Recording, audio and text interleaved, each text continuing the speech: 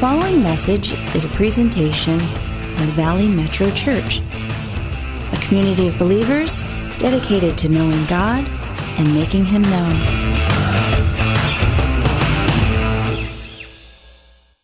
Does anyone this morning want to be involved in the story? Do you want to, let me ask you again, do you want to be involved in God's story? Okay, if you want to be involved in God's story, we got to follow. We can't just know a little about and believe a little bit. We got to follow Him, because in the Bible, the people who followed were the disciples. They walked in the disciplines of Jesus. They loved Him. They followed Him. They met with Him. They spent time with Him. And as a result, they got in on the God story. God's story became their story, and they began to share these stories, and that's why we read it in the Bible 2,000 years later. These are all stories of people who walked with God, literally followers of Jesus. And so I want to share that this morning. If you have your Bible, Luke chapter 5. Luke chapter 5. This morning we're talking about believing or following, and they're completely different, believing and following. And in Luke chapter 5, we're going to look at this passage today, Jesus, where again He calls those not just to believe, but to follow. And we look at what happens as a result, because these guys seem to really get it. The ones who follow Jesus, they're the ones who really got it. Luke chapter 5, it goes like this. One day, as Jesus was standing by the lake of Gennesaret, the people were crowding around Him and listening to the word of God. And He saw at the water's edge 2 boats left there by the fishermen who were washing their nets. He got into one of the boats, the one belonging to Simon, and asked him to put out a little from the shore. Then He sat down and taught the people from the boat. When they had finished speaking, He said to Simon, "Put out into deep water and let down the nets for a catch." Simon answered, "Master, we've worked hard all night and haven't caught anything. But because you say so, I will let down the nets." I want to start this out looking at the passage, and I would like to suggest that we put ourselves in the text. When Jesus shares the stories in the Bible, and especially all the parables, you and I should put ourselves in the story and ask ourselves, which one are we, or how would we react if we were in the story? And in this case here, Peter is having a really bad day. These guys were up fishing all night, and he's saying, "Oh, Jesus, we worked so hard. We worked so hard all night long, and we've got nothing to show for it. We've got nothing to show for it." And at this point, Peter is very disappointed. And I don't know about you, but I know I have done things where I've worked hard and sometimes didn't have anything to show for it. Have you ever done that? Where you really tried, and you really worked hard, and you really try to get something done, and at the end of the day, maybe there was nothing to show for it. Have you ever had a day that you wish that day didn't happen? Anybody? Like, it was just a bad day, right?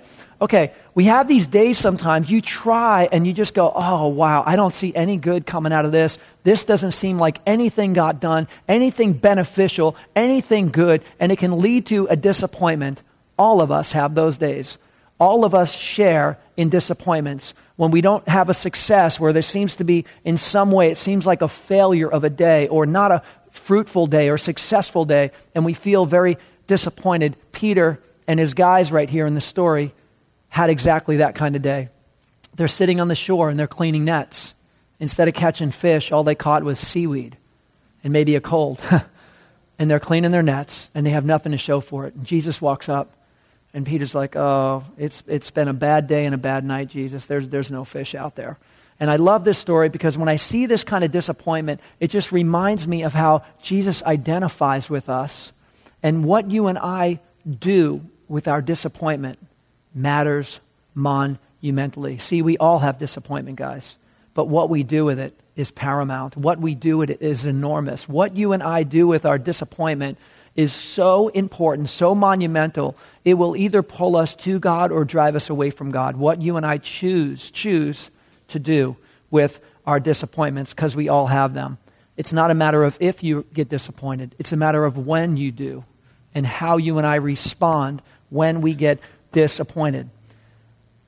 I've noticed, and maybe you've noticed the same, that some people distance themselves from God, distance themselves because of the disappointments in their life? Have you talked to people, and maybe yourself, who you went through some disappointments and it put a wedge between your relationship with God? Can I get an honesty show of hands in the room? Yeah, because disappointments happen in our life, and we don't know why we went through that, or why did this happen, and how come God didn't come through, and why. And as a result, what we do with that disappointment is so important. Sometimes it puts a wedge between our relationship. We put a space between us and God because we don't know what to do with our disappointment. It's important to know what to do with your disappointment. But some people, they believe Jesus. And they choose to follow him even though they have disappointments in life. They don't react to their disappointment. They act with their disappointment. They take that disappointment and say, wow, I don't get this. And yes, this stinks. And yet, I am going to trust you. And there's others who say, I don't get this, and I'm pulling away from you, God. I've talked to people who in their life would say that they were an atheist. And I love talking to atheists because I like to ask them questions.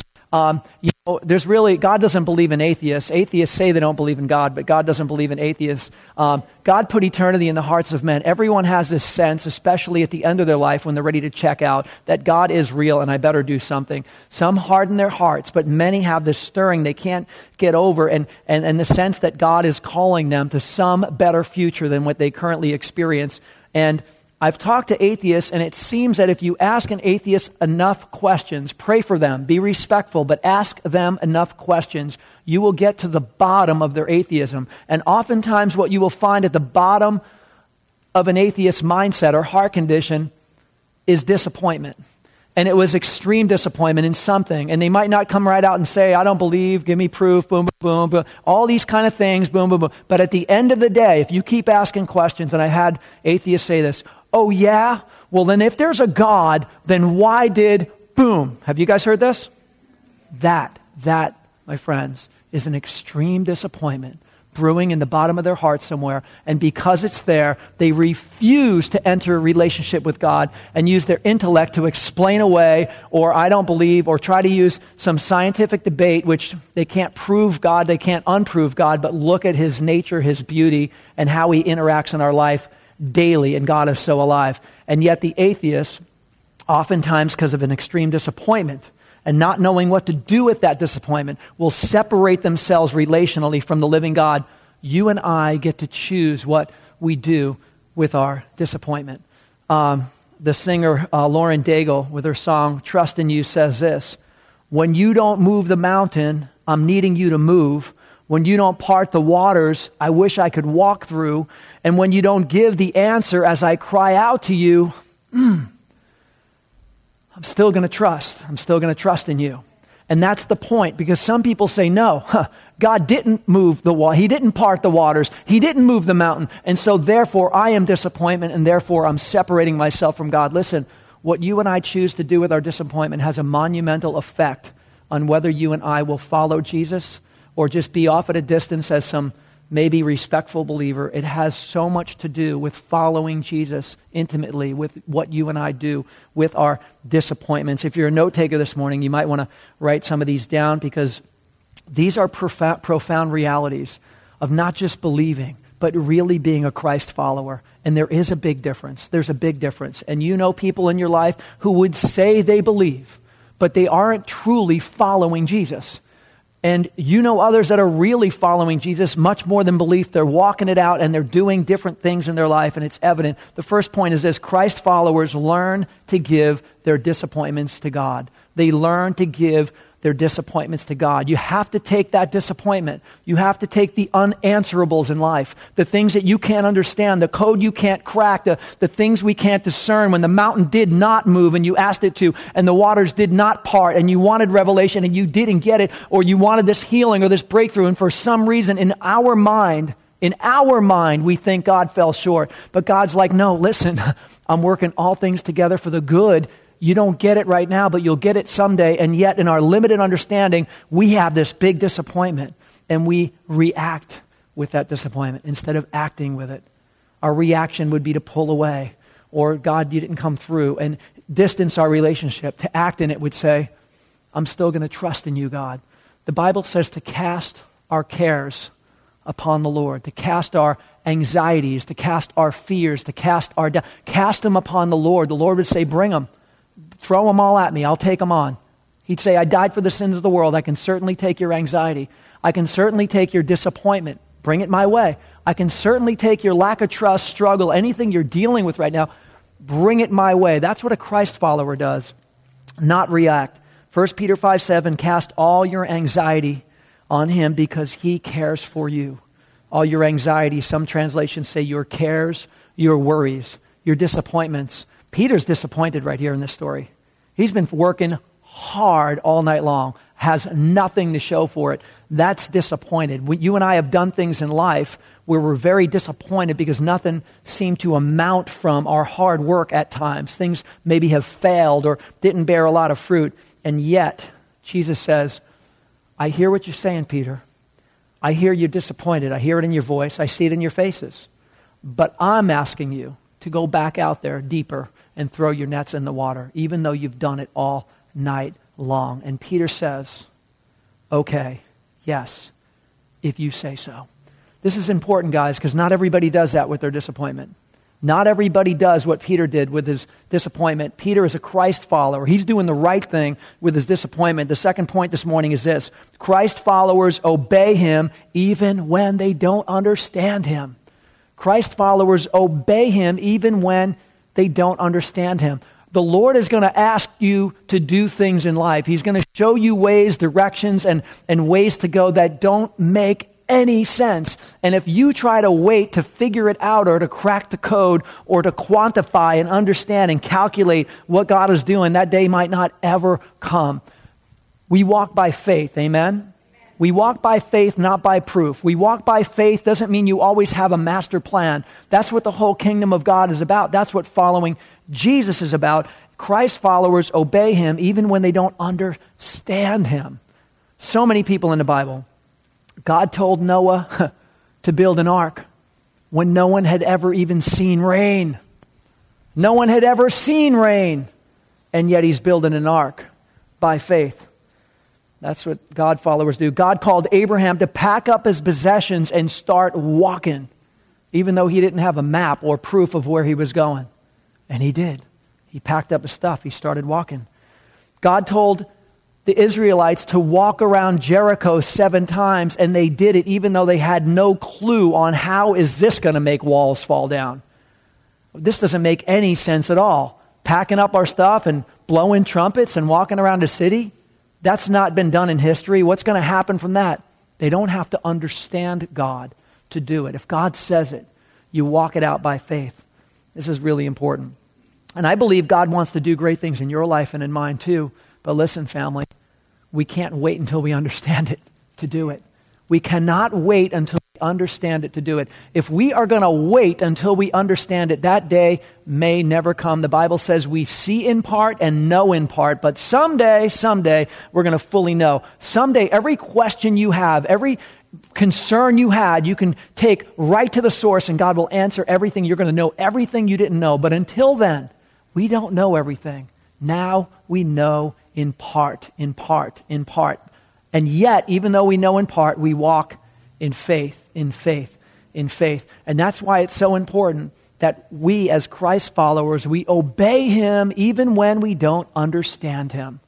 You don't have to understand to follow. In fact, disciples obey Jesus even when it makes no sense.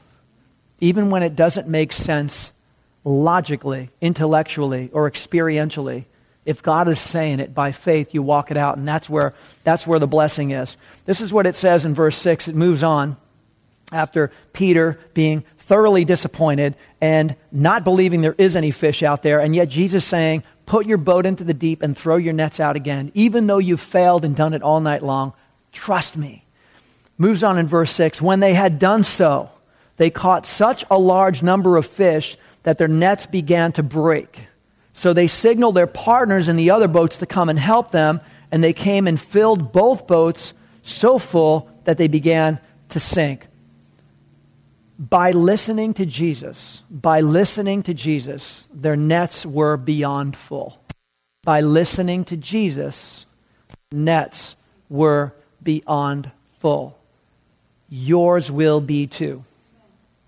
By listening to Jesus, your nets will be beyond full. Because Jesus is the only one with the capacity to fill your nets. Do you know that? Jesus is the only all-knowing one who can fill your nets. And we're in these pursuits in life where maybe if I do this or maybe if I plan that, and this is all fine to plan and to pray. By all means, plan and pray. Yet, at the end of the day, only Jesus can fill your net. He knows what was designed for your net. He knows what will fill your net. He knows what will satisfy. He knows where the catch is. Jesus knows where the catch is. No matter how good we think we are at our craft, at our job, at our career, at our calling, at our gifting, all these things, no matter how good and experienced we are, let me tell you something. Jesus knows where the catch is. We think we do, but Jesus knows where the catch is, and only He can fill our nets the way we were designed to have our nets filled. So if you're a note taker, here's the third point. We believe when we hear what Jesus says, but we follow when we do what Jesus says. We believe when we hear what Jesus says. Jesus, do you believe in me? Yeah, I believe in you. Very good. That's where it begins. We believe when we hear what Jesus says, but we follow when we do what He says. It's a big difference between hearing and doing. Big difference between hearing and doing. And that's the difference between believers and followers. The difference between believers and followers is hearing and doing. Hearing and doing. Peter could have said, no, I'm tired. I believe you could, though, probably. I believe you probably could. But you don't know how tired we are. We're done. We're going home. The difference between believing and following is doing. We believe when we hear what Jesus says. We follow when we do what Jesus says. It moves on in verse 8 and says this. When Simon Peter saw this, he fell at Jesus' knees and said, "Go away from me, Lord. I am a sinful man." For he and all his companions were astonished at the catch of fish they had taken in, and so were James and John, the sons of Zebedee, Simon's partners. Then Jesus said to Simon, "Don't be afraid. From now on, you will fish for people." So they pulled up the boats to the shore and left everything and followed him. This is cool right here. The closer you are with Jesus, the closer you follow, you get in on more of the miraculous. You get in on more of you see His power, you see His love, you see the movement of God in your life, the closer you follow to Jesus.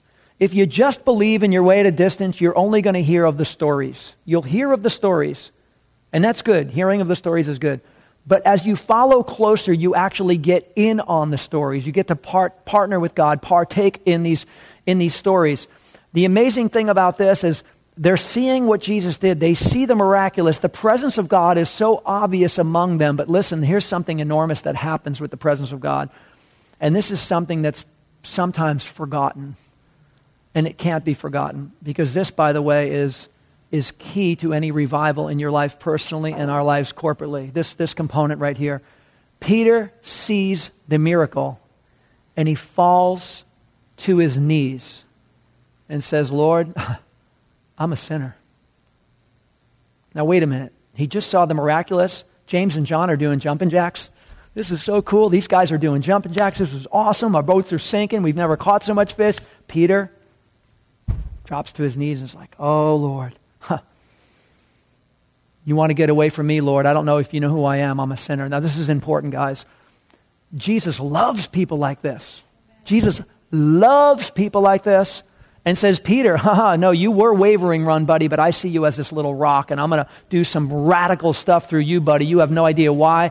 Because you're willing to admit your real condition. You're willing to acknowledge your true condition. I don't think we know our true condition until we're in God's presence like this. I don't think we really know our true condition when we're in God's presence like this. I don't know that we know our true condition when we're watching a football game or we're doing this. I don't know that we know that. But when we're in the presence of God, there's something that everything kind of pales in comparison. Everything else goes away. It's just us and God. And we don't know who we are until we know who He is. And when you're in the presence of an awesome, mighty, loving God, then all of a sudden we come to true terms on who we are. Same thing happened to Isaiah. Presence of God, throne room experience. He's fallen to his knees and says, "Oh, Lord, I'm a man of unclean lips. First thing out of his mouth in the presence of God is his understanding of his true condition. I don't want to say this passively. This matters so much. Coming to terms with our own conditions and not saying, I already did that once when I accepted Christ, but be willing to say, I'm constantly assessing my own condition. Amen? Can I get an amen on that? Okay, constantly assessing your own condition is key to being a follower of Jesus Christ. You can be a believer somewhere in the periphery and not checking in on your condition and not walking very close, but the closer you get to Jesus, we are forced to come to terms with our own condition. That's not a bad thing, it's a good thing. Because Jesus says, thank you for being honest. I totally see your condition. I love you through the condition. Now let me work on you with that.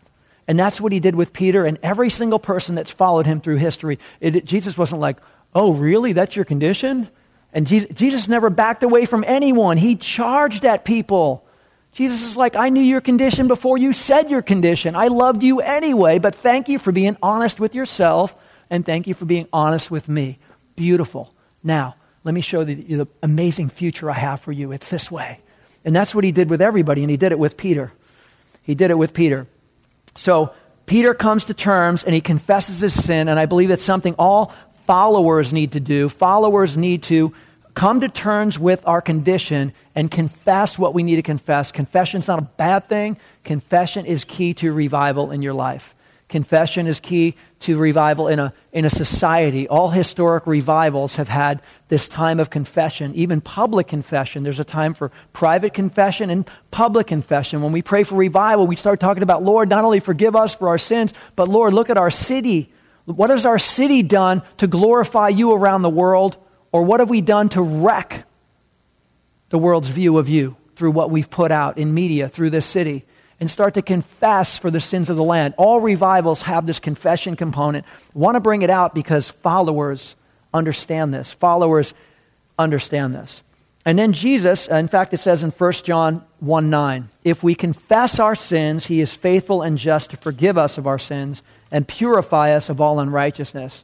Jesus is like, I totally want to wipe those clean, but would you be honest and say it, please? And sometimes we're like, I don't want to say it. He's like, I'm waiting to deal with that one. Let me know when you're ready. Whenever you're ready, just let me know. I know it's there anyway. I still love you. But whenever you're ready to deal with it, just speak it out. And we'll be done with it. How's that? And some are like, no, I won't confess it. And then the ones who do start to follow and get in on a deeper level of intimacy with God. Now Jesus, when he's telling them, follow me. In this story, this is all about follow me. This whole story is about follow me. When he tells them, follow me, he's saying, follow me, I have an assignment for you. Follow me, I have an assignment for you. Everyone who's a follower of Jesus, you get in on an assignment. There's an assignment the Lord has for you. You can believe in the distance. There's many people who believed he did the fishes and loaves and miracles. That's really cool. Follow? No, I'm not following. I'm going back home. I'm going to kick it over here. I got some stuff to do. I'm not following. Many, many people. The rich young ruler, that's really cool. You do what you do, but yeah, I'm not going to follow. But there's others who say, yes, you are who you say you are. I'm going to follow. And he says, beautiful, follow me. I have an assignment for you. In this case, he's telling them, I want you to fish for people. I want you to fish for people. The King James says catch. I want you to catch people. It means catch them alive because they're only halfway living. They're only halfway alive. They're not fully alive. So would you catch them? And would you introduce them to the love of their soul? And then God's program is catch and release. Amen? It's catch and release. Catch them because they're halfway alive. Let them know that I'm the way, the truth, and the life. I'm the life. And they'll have an abundant life through me. And then release them. Release them. And that's the kingdom of God. That's the economy of God, how it works in God's economy. And he's telling them, and this is important, guys, as followers, he's giving them an assignment. He's saying, as followers, I'm asking you to serve. Everybody say serve.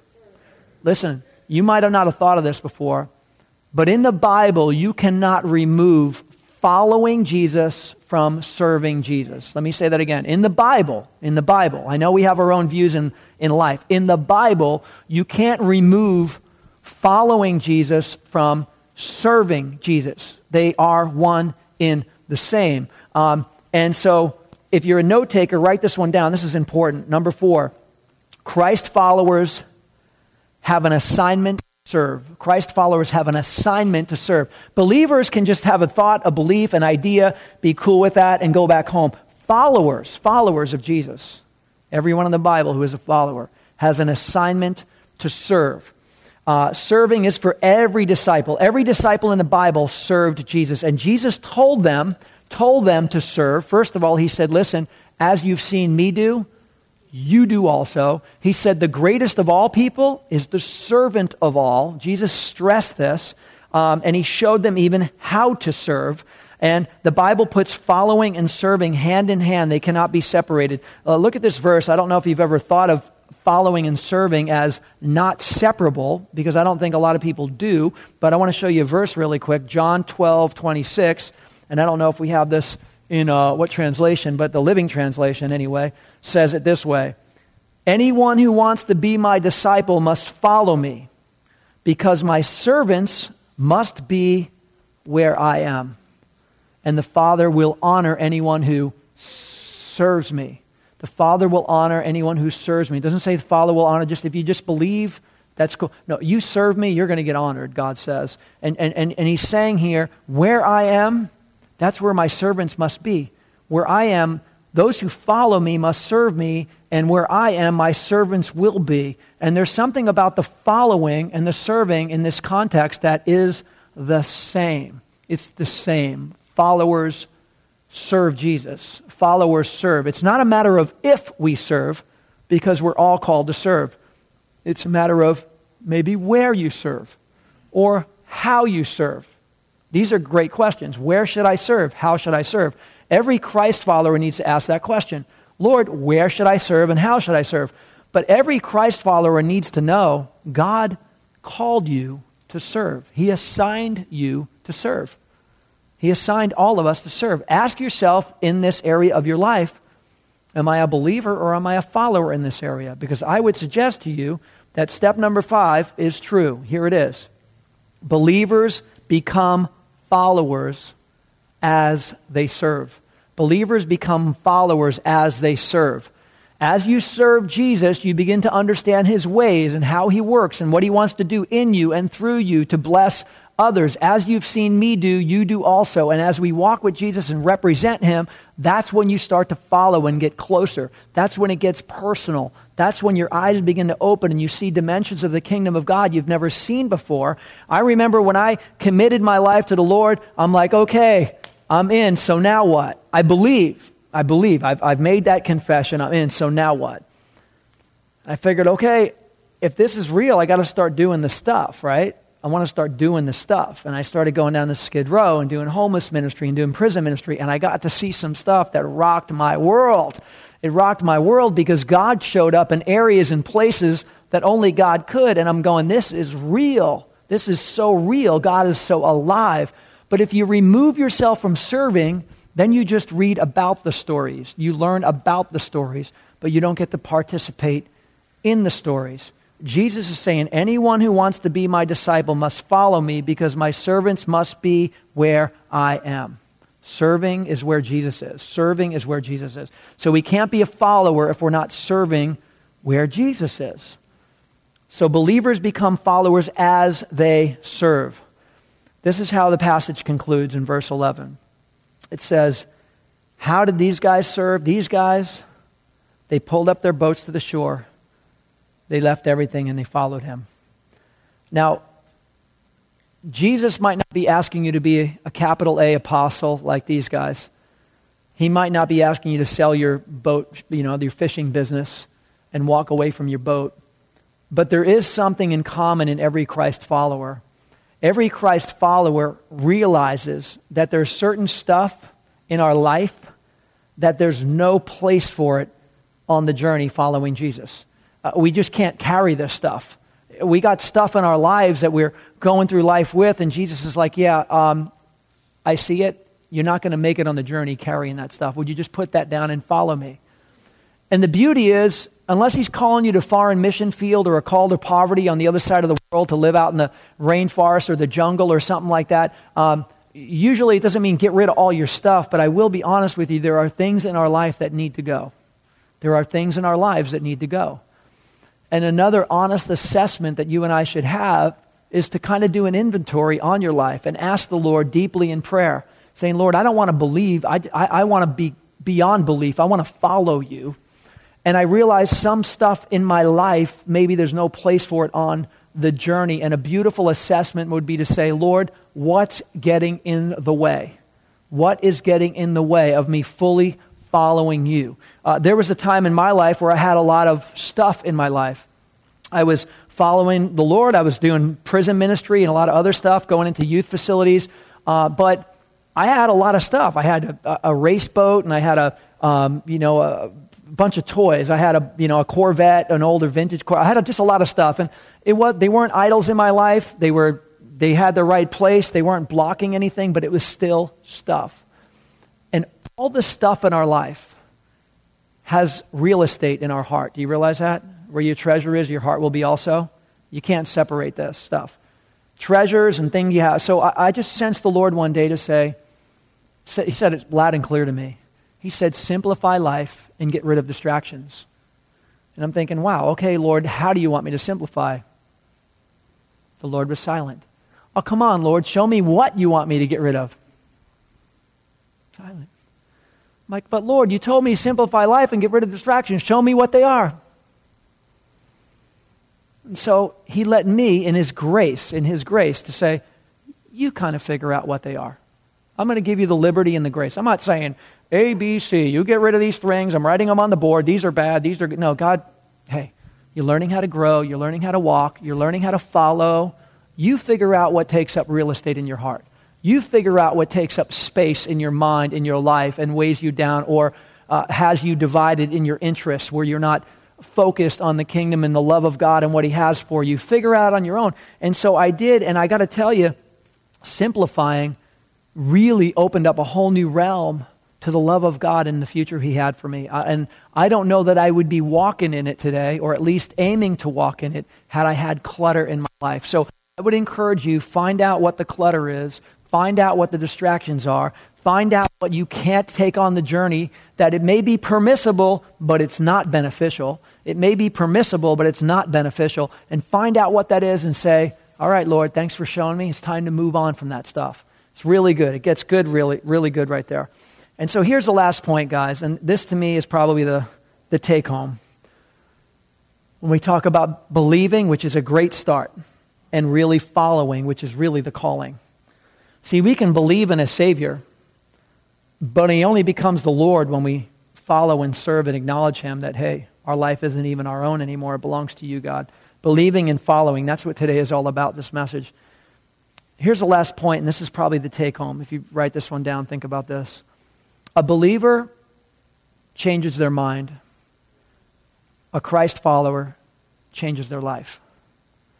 A believer changes their mind, but a Christ follower changes their life.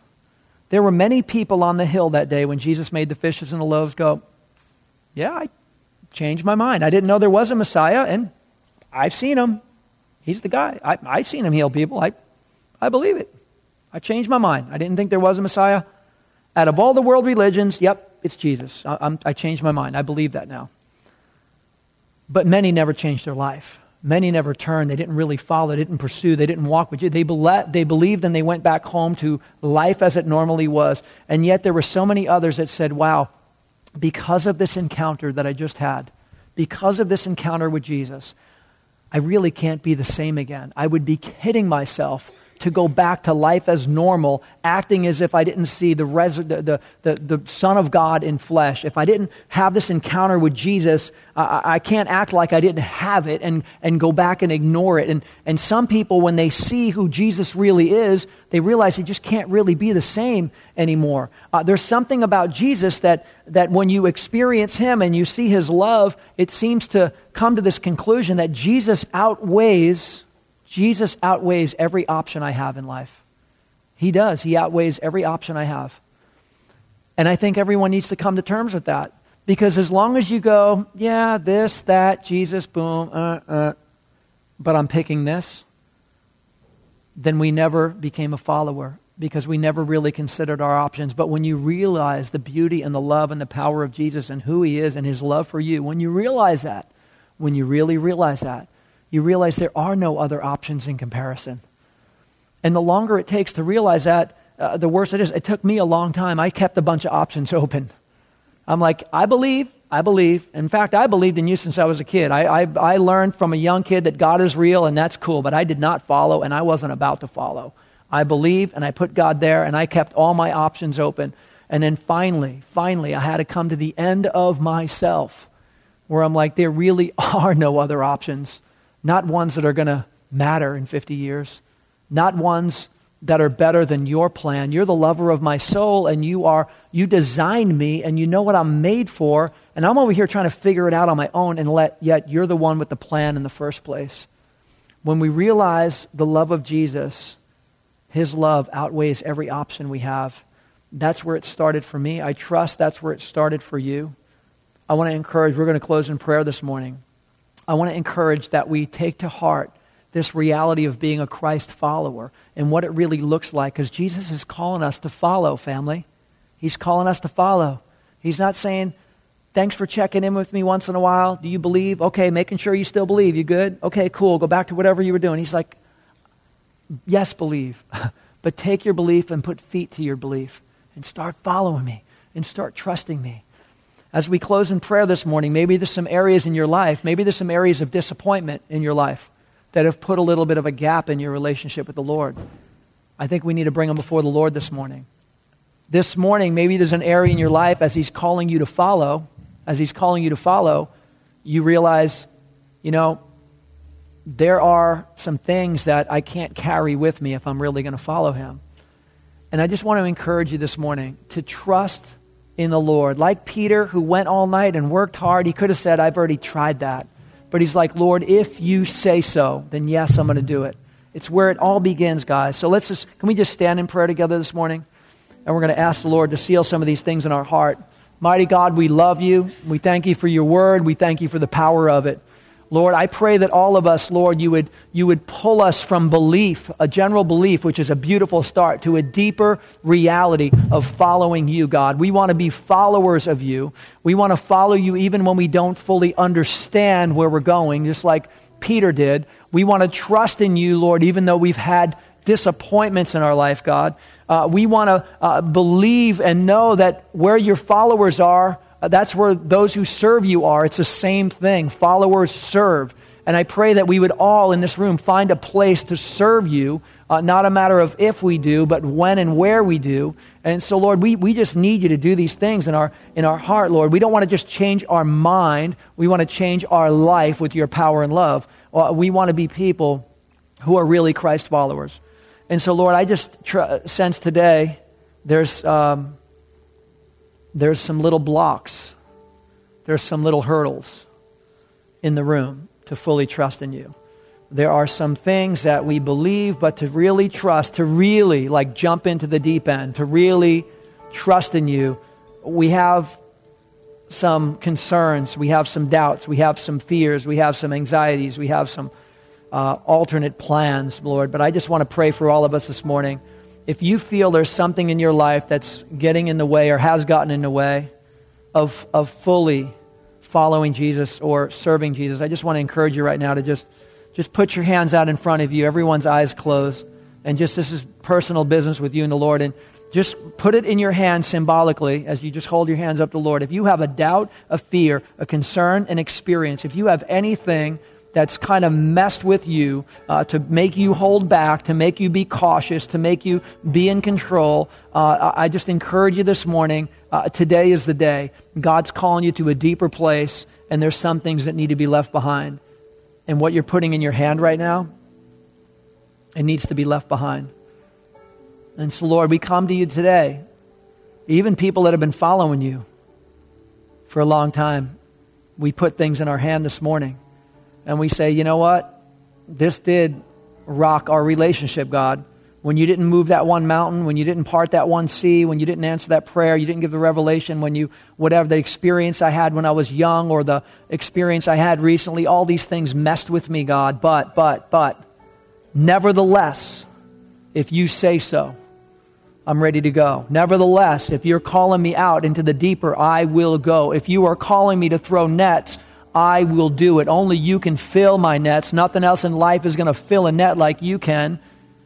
And so, God, we just put these things before you this morning. And we say, God, would you take these things, do a surgery and a healing on our hearts, that we would be sons and daughters who wholeheartedly trust you, God, because that's where it's all at. We love you, mighty God. We praise you. We ask these things in Jesus' name, and all God's people said, amen. We're going to close in worship, guys. Our prayer team's coming up. This has been a presentation of Valley Metro Church. We pray that this message has blessed you. To hear more messages or to support future podcasts, please visit us at valleymetrochurch.com.